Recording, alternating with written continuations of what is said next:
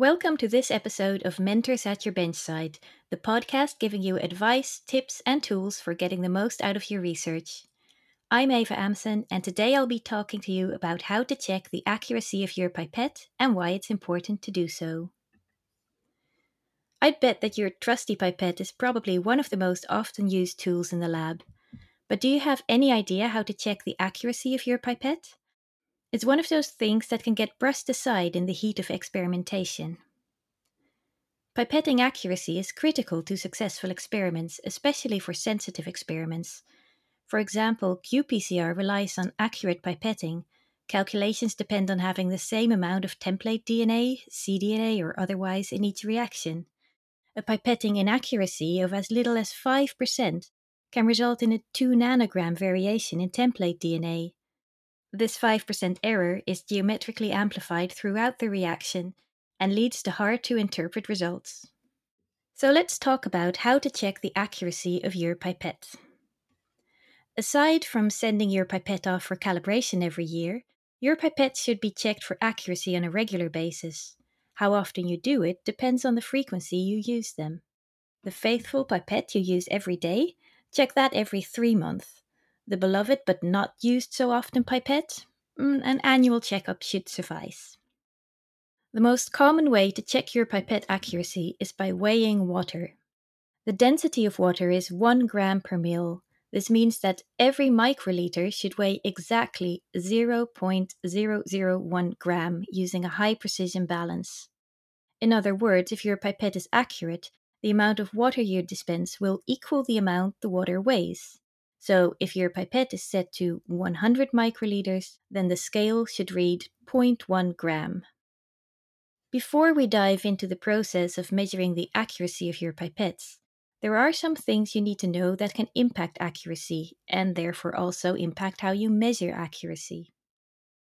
Temperature and air pressure can affect the density of liquids, which you should consider when checking your pipettes. Pure water has a density of 1 gram per ml at 20 degrees Celsius and 1 atmosphere of pressure, so ideally measure the accuracy of your pipettes under these conditions. Notice I said pure water. If you use tap water, which contains dissolved ions, the density may vary. Is this enough to impact your results? There's no need to risk it, just use distilled water. The effect of pressure is negligible, and therefore variations in this are unlikely to alter your results dramatically. However, the ambient temperature can have more of an effect, with higher temperatures resulting in lower density because of thermal expansion. Luckily, there are ways to adjust for this, so ensure you measure the ambient temperature when measuring the accuracy of your pipette. Note that you also need to make sure you're using a balance that has been properly calibrated as well. Before you check the accuracy of your pipette, you need to ensure you're using the proper pipetting technique.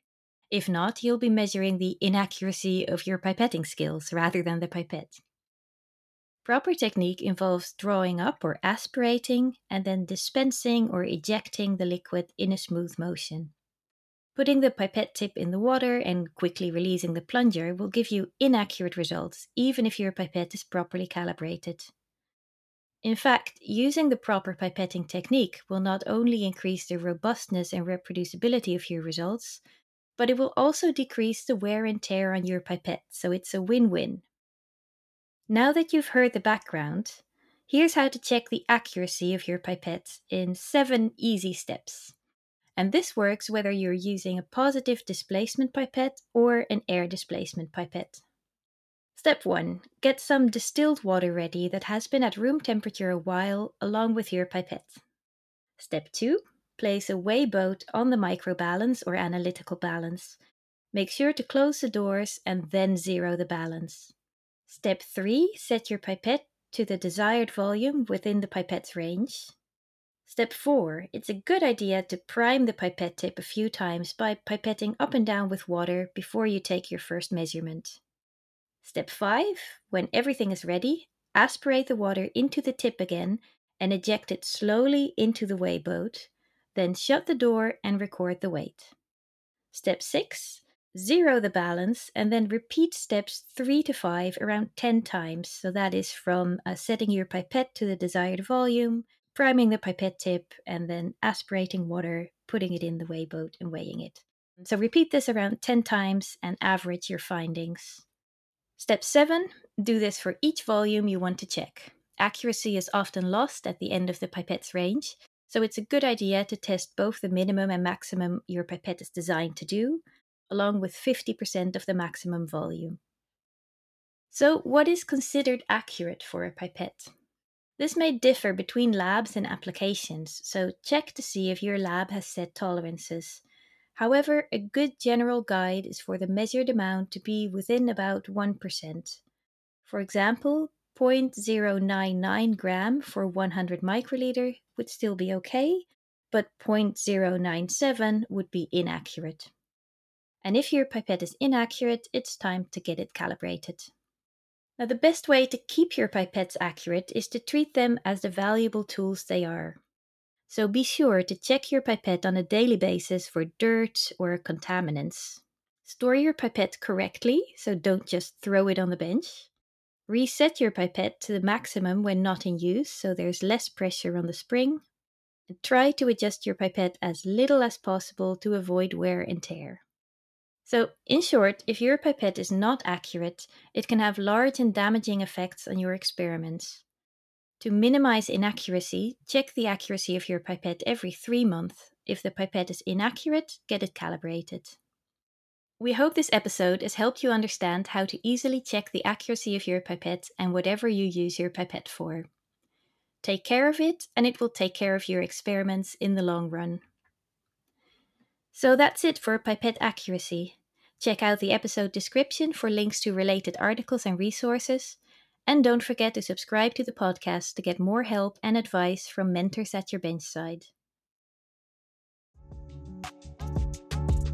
Are you always on the go, but still seeking valuable insights to advance your research? Well, look no further than Listen In, the podcast from Bite Size Bio that offers the benefits of webinars in a portable format.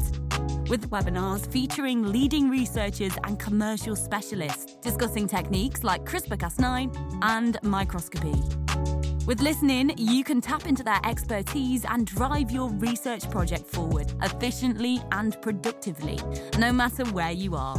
Visit bitesizebio.com/podcasts or search for Listen In your podcast app to subscribe.